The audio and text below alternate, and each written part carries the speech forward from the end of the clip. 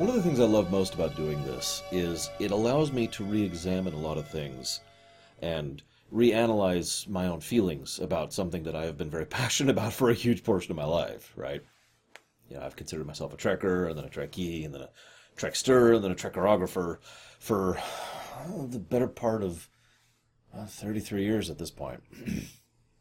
And I was expecting to walk into this episode basically praising it except for the ending. This episode doesn't hold up as well as I thought it would. Oh, don't mistake me, there's some good stuff here. But you can kind of start to see where the seams show. See, this was thrown together by a bunch of people, actually. In fact, a total of 4 people had their fingers in the pot of the writing staff, so to speak, on this one. And they also workshopped this one a bit. So there's 4 people we know of that were involved in the writing staff. Now, this, let's just jump right into it, shall we? It is probably worth noting that Ronald D. Moore was the main writer on this one, and I want to point that out because it shows. Moore is good at character vehicles. He's good at really pulling interactions between people. That's one of his best talents, in my opinion. He's also good at Klingons in general. Most of my favorite Klingon episodes have been coming from Moore. And a lot of what I talk about with regards to honor and fake honor and the nature of Klingon culture all comes from episodes that he headlined. So we've got this episode. LaForge can cheat at cards. I'm sorry. It's okay. He only does it till after. Sorry. But what I really want to talk about is the barrels aren't secured.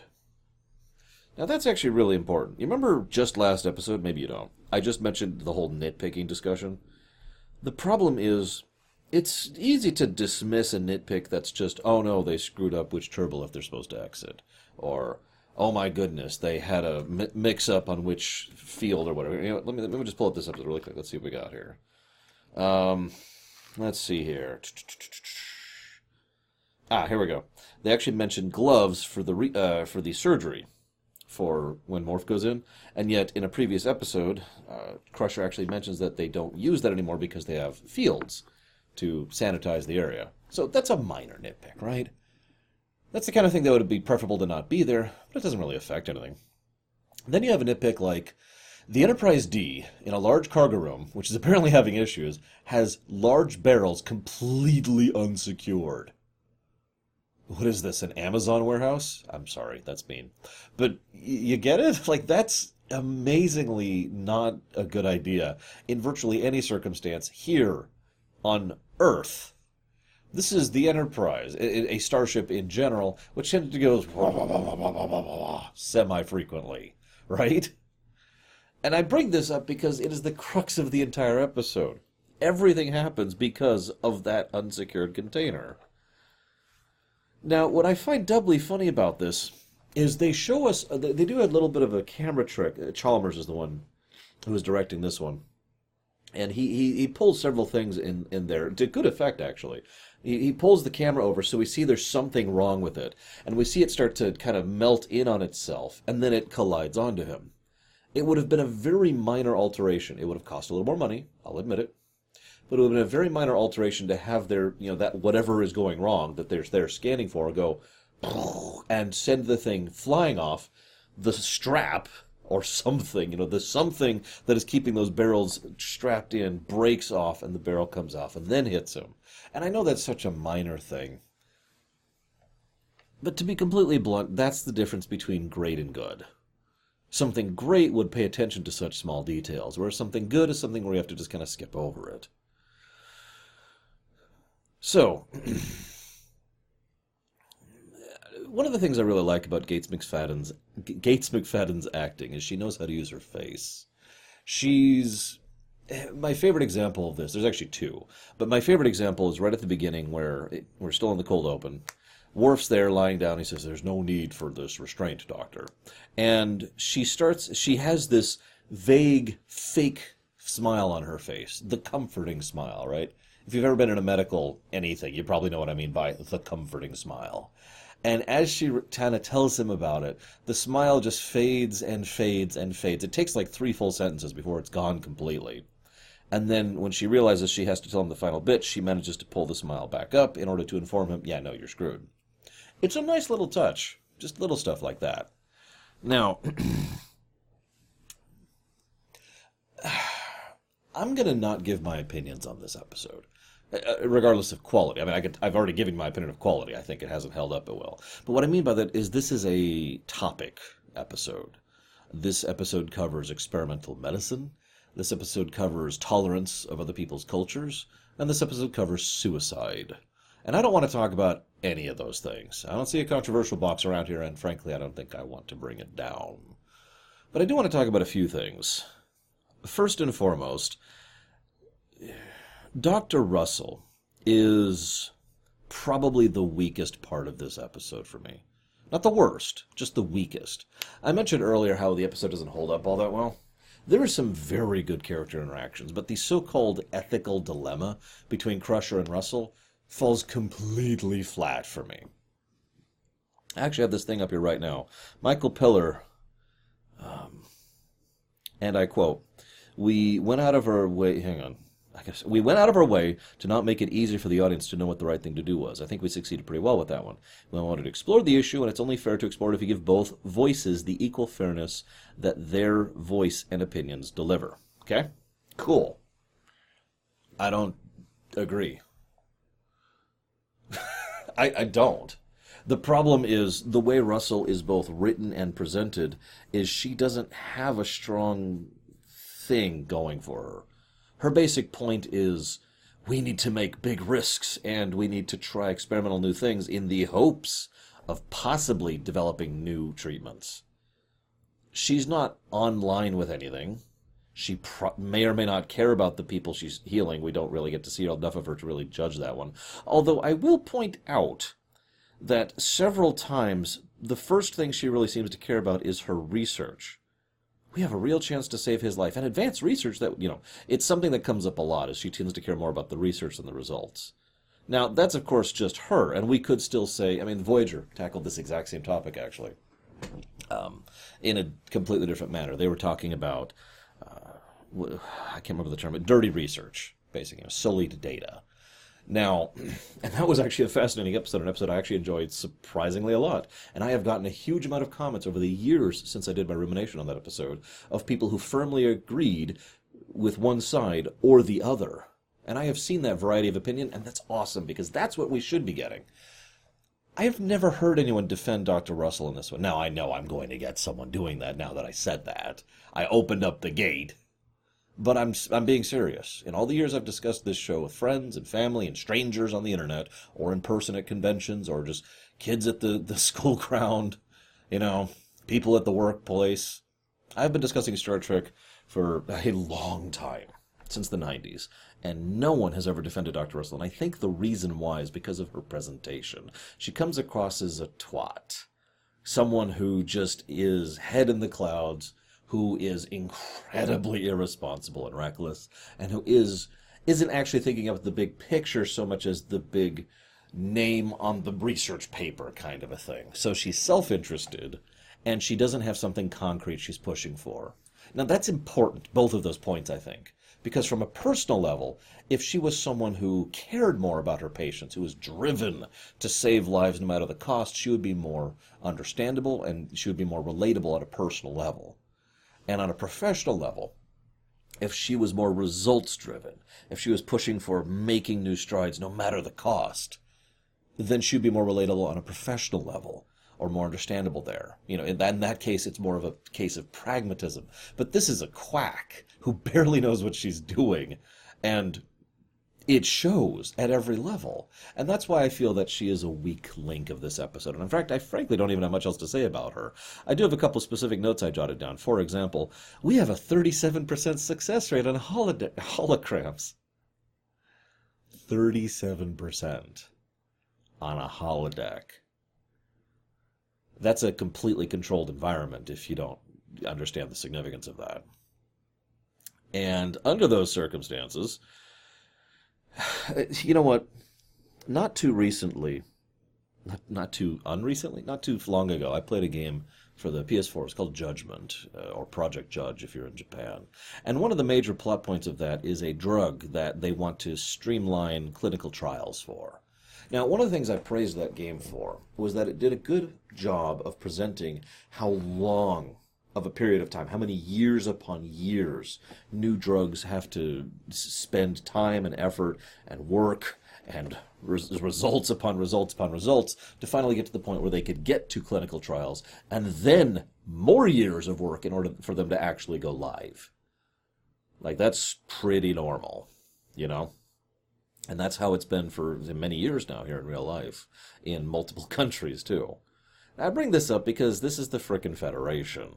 You can't tell me they don't have something similar. I mean, it's probably sped up a little bit because they have more advanced medical technology than we do by a huge margin, but you can't tell me they don't have some similar procedure. Now, this is also important because she mentions that she's only been doing stuff on holograms, but she really wants to move forward to human trials. That is the real-life equivalent of testing on mice and then saying, we're good for human trials. No, that doesn't work that way in any sense. Now, at first I thought the episode was just being badly constructed, badly written. But then later on they make it a point of saying that Starfleet has actively rejected her desire to go ahead and shift to human trials multiple times. What this portrays is someone who is not willing to wait the years in order to go through the proper procedure to eventually get to clinical trials and then start proper human testing, or in this case, humanoid testing. And I bring that up because that means the episode is not poorly written. It is, in fact, well written, and she's just a horrible person, which also consequently makes the episode not that well written. Or at least not in the direction that they stated they wanted to. Now, granted, that was Pillar, not Moore, who said that. So make of that what you will. It's worth noting Moore actually does have comments on this as well. I've heard a lot of criticism on the show, feedback of people who thought we were advocating euthanasia, people thought we were saying bad things about the disabled and the value of disability. People think that Dr. Russell was absolutely wrong, and how dare Beverly get in the way of Worf's right to die, and blah, blah, blah. And Moore himself has commented on this episode, mostly in a derogatory fashion. I don't know if I'm being too harsh on this point, but I think it's worth... I'm banging on about this so much because it's about half the episode. And so for about half the episode, I was just like... Because it's just the bad guy versus the good guy, right? Now, having said all that, let's get to the other half of the episode, which I think works much better. And that's the episode about Worf, not the medical crap. I know that sounds strange, but hear me out. There's several axes related to Worf. There's Worf to Alexander, Worf to Troy, Worf to Riker, and then, kind of indirectly, but beautifully done, Worf to Picard. You'll notice there's no Worf and Picard scene. Worf has a one-on-one with every other character I just mentioned, and Crusher, obviously, and a couple others. But he never has a one-on-one with Picard. By contrast, however, Picard doesn't need one. Remember, this is post-redemption. This is the Picard who, at this point, gets Klingons. And it shows. In fact, I found this hysterical. I looked up the name of the episode, Sons of Moog, over in DS9, which we've already covered by this point. In Sons of Moog, Sisko blew up at Worf for being willing to help with this exact same ritual with Kurn. In this episode, Picard, who gets Klingons a lot more, is basically Worf's only advocate in this whole thing. And he does it wonderfully, and it's part of why this episode succeeds for me, because the Worf side of things is an appropriately gray situation, and it is portrayed appropriately as if both sides have valid points. Probably the one and only thing that happened that actually pissed me off was a comment Crusher made, which I'll get to in a minute. So, first of all, Riker comes in, and let me just say, there's actually some really great camaraderie between Riker and Worf. It makes me wish we got more Riker and Worf in the show in general, because Frakes and Dorn just kind of gelled. Also, Riker is immediately horrified when he realizes what he's being asked to do. And basically just bows out like, nope, I can't deal with that. Now, what I like best about that is it's portrayed not just as his own disgust at the idea, but his inability to emotionally cope with it. Regardless of your personal opinions or beliefs, even if you decided to completely agree, even if your best friend, or whatever, your good friend, walked up to you and said, please help me die, my life is over, right? and you agreed with them fully, that is still something that's hard to emotionally cope with. And Frakes does a good job of showing how much Riker is having trouble processing that. So, of course, he naturally hides behind his human sensibilities. No, suicide is bad. Then he has a talk with Picard about it. And this is where Picard starts to enter into the equation. Because it is Picard who talks to Worf about this. And he doesn't say you should do this. He just kind of shows Worf's point here. You know, one of the biggest points that both Riker and Crusher keep making on the pro-live side is being disabled does not mean your life is over. And yet it is Picard who points out that from Worf's particular philosophy, that's not really true. In summary, Worf's side could be structured with a very simple sentence that I myself love to say on a regular basis. Survival is insufficient. In short, for Worf, going through life with barely capable of functioning or not being able to function would not be living. And it's easy to understand why for someone like Worf. Well, not just because he's athletic and likes to hang out on the holodeck, because he defines himself by his ability to do, his duty, his responsibility, his task, and he expresses that almost universally through combat and through his training and trials and all that he does. If he suddenly lacked the ability to literally stand tall, that would be horribly deleterious to him.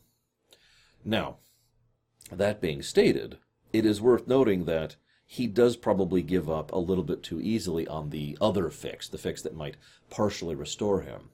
And yet, when he rages about it, his points are valid, not emotional.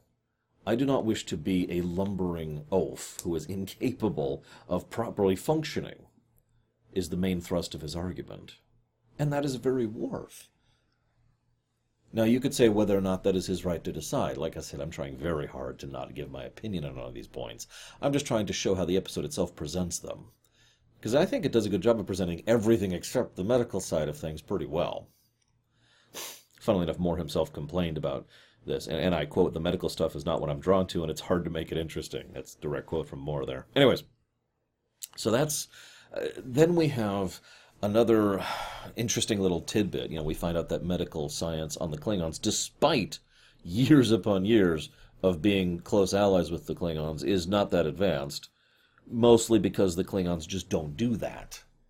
They have a little bit of a Darwinian kind of a thing going on. And there are disadvantages to that, as we are seeing. This is also not the only time that comes up, consequently. Now, Worf... I just want to say one thing really quick. I've been in a wheelchair before, and I have been stuck on crutches for some months after that. And actually, to this very day, no joke, I still have my crutches right over there. You can't see them, obviously, because I'm not swiveling the camera that way. That would be pointless. But they're right over there just in case, because every now and again, it's like once in a blue moon, I still just lose control of my left leg completely. And I need my crutches to get around for a little bit. It's happened on stream, even. And I bring that up because I know what that feels like.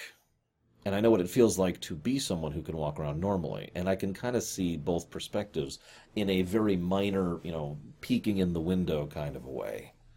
And I bring that up because I do think it is probably more upon the person making the choice. That is to say, it is more the person who would be crippled to decide it, rather than the person who is not, if you follow me. And that is one of the big thrusts of Picard's argument, that this should be Worf's capacity to choose. He has a wonderful scene with Crusher, where he expertly navigates around her, and she, basically, he outflanks her completely, in a diplomatic sense. She resorts to an extreme. She flat out says, "I will not let him commit suicide. I will keep him in watch, and I will have him stuck in my sick bay, and I'll have him there for a year if I have to."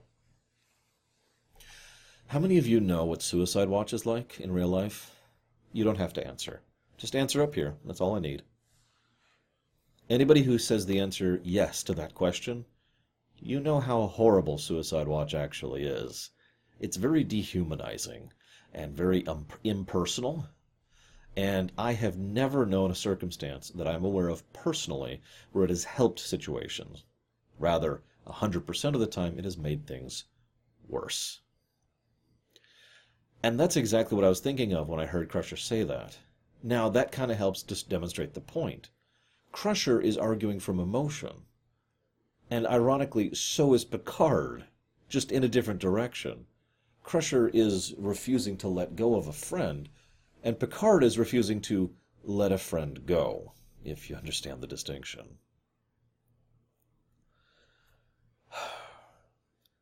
There's then a wonderful scene, which actually should have been even better than it was, where Riker comes in, and Worf is like, hey, you've brought the dagger. I am prepared.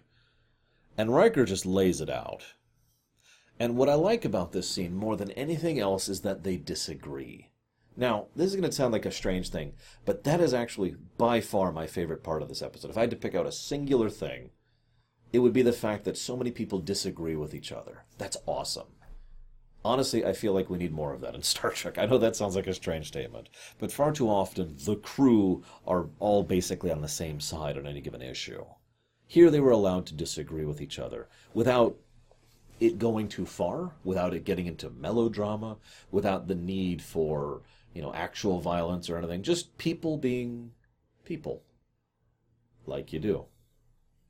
That being said, I have this book open on my desk for a reason, not just to quote Moore and Pillar, but I want to quote one of the original bits of the script. There's a bit where Riker says, do you remember all the people that died in the line of duty? At least they died trying. Here you are, lying in your hospital bed. Then he circles around the bed and yells nose to nose with Worf, literally yelling, why don't you just get off your ass and take the challenge? And it is Worf. Now, this is at the end of Riker's big speech, so Riker's been building up to this point. And Worf shouts back, enough! Enough! And Riker backs off a little bit. Now, that was cut from the script, which is why I'm mentioning it. I almost kind of wish it was in. Because as Riker points out at the end there, despite their disagreement, he would still do it for his friend out of love and respect for that man. But as he points out, it's not his task to do so, because he looked into it. Of course he did. He cares about Worf. So he looked into it, and no, it's actually Alexander's call. Alexander's the one who should do it. Well, I'm not mentioning much in this episode because he's mostly just kind of there. I've never really been a big fan of Alexander, and sometimes he's just kind of eh. So anyways, the very next scene is Alexander coming in, of course. The typical bait and switch, and that's the moment where Worf says, yes, I'm going to fight. I've decided not to die. So Picard convinces Crusher, and Riker convinces Worf. Now, I hope you paid attention to how I said that, because the pro-suicide convinces the anti-suicide, and the anti-suicide convinces the pro-suicide. And that is some nice balance, I'll admit it. As a consequence, they decide to meet in the middle and try this new experimental thing, which is where the episode just falls apart completely. Now, there's one good scene there. Actually, there's two, if I'm being completely honest. The one good scene I was mentioning is Picard is up in his ready room, and so is Riker.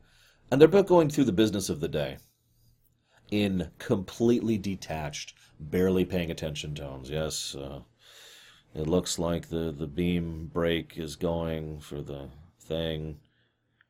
And then there's going to be a thing to do this, and we're going to have to do this. Yes, we will. And they're just going through the motions. It's a nice scene, because it helps to emphasize how both men really are concerned about the results of this. And you'll notice, and again, this is very Star Trek.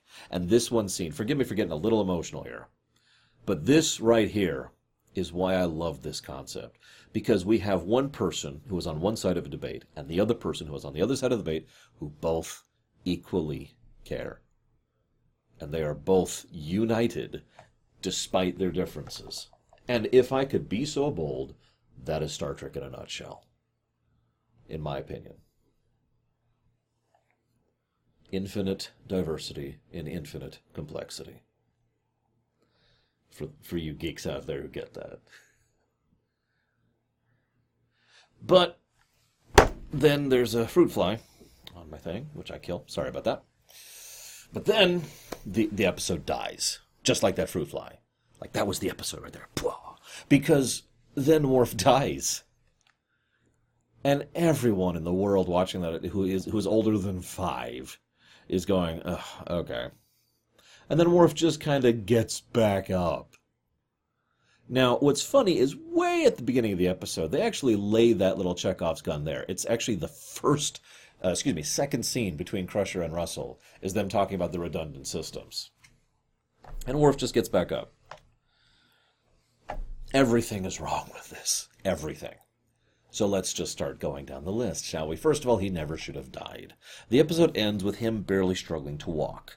As in, the surgery was successful, but obviously it's not just magically better. Instead, he is still recovering, which is correct and proper and awesome. That's exactly how that should be. Consequences, right? So the death was utterly unnecessary. It doesn't add to that or take away from that. It's just kind of, well, actually, it does take away from that, but it's just unnecessary, to put it as nicely as I can. Problem 2. While Worf has died, Crusher starts going a little bit crazy in her efforts to resuscitate him, including putting stuff into him that, and I quote, that'll kill him. Apparently none of that did anything to actually kill him, because he was able to get back up just fine without any real side effects. Third problem, why does it take so long? I mean, it doesn't take that long. It's only a space of a few minutes. But that is I want you to picture going without, blood or breathing for a few minutes. And just process that for a second. Just think about what that would do to your body. I know, we're not Klingons. Let's see. Next problem is the fact that this basically never comes up again, with one notable exception. The next problem is that, once again, I feel that this lacks any substantial consequence past this episode. I know that you guys, I've had many comments from people who basically told me that I'm a moron. For wanting season-long story arcs, for wanting consequence from episode, for wanting things to still matter after the credits. I've had many people calling me stupid for that. That's not an insult, and I'm not trying to call anyone out. I'm not even defending myself, because all their reasons are valid. In reality land, the things I want wouldn't really happen without severe amounts of backing from someone who is unconnected from the system, right? Now, nowadays, that kind of storytelling could happen, but back in the 80s and 90s, that's not happening. At least not in TNG. Not with how much they were locking that down at this point in history. So it's understandable why people would call me stupid for that. But I do have to keep pointing out that this would be a great time for Worf's inability to function properly or stand properly, and having issues with that, to have consequences past the credits. You know what else would be nice to have consequences past the credits? His interactions with Troy. Now this is interesting, because I decided to look into this one. Now I'll be paying attention over the next, like 30 episodes, 40 episodes. It's going to be a while. In the episode Parallels, which is going to be a while from now, we find out that in one of the parallel timelines, spoilers, Worf and Troy ended up romantically connected to each other after this episode. Specifically because of the scene that I never mentioned. You probably were wondering why I didn't bring it up. Because there is a scene between Worf and Troy in this episode. And it's actually a really good scene. It is a surprisingly good scene, in which he flat out states, "You are the only woman I could think to help raise my child." Now picture what that means for a second. Really picture how much that means to say that and admit that, acknowledge that, blah, blah, blah, blah, blah. Think about that for a second. Now, having said that, you can kind of see where that would develop, logically speaking. Now, obviously it didn't develop, and then it did develop, and then it undeveloped, whatever. Season 7, right?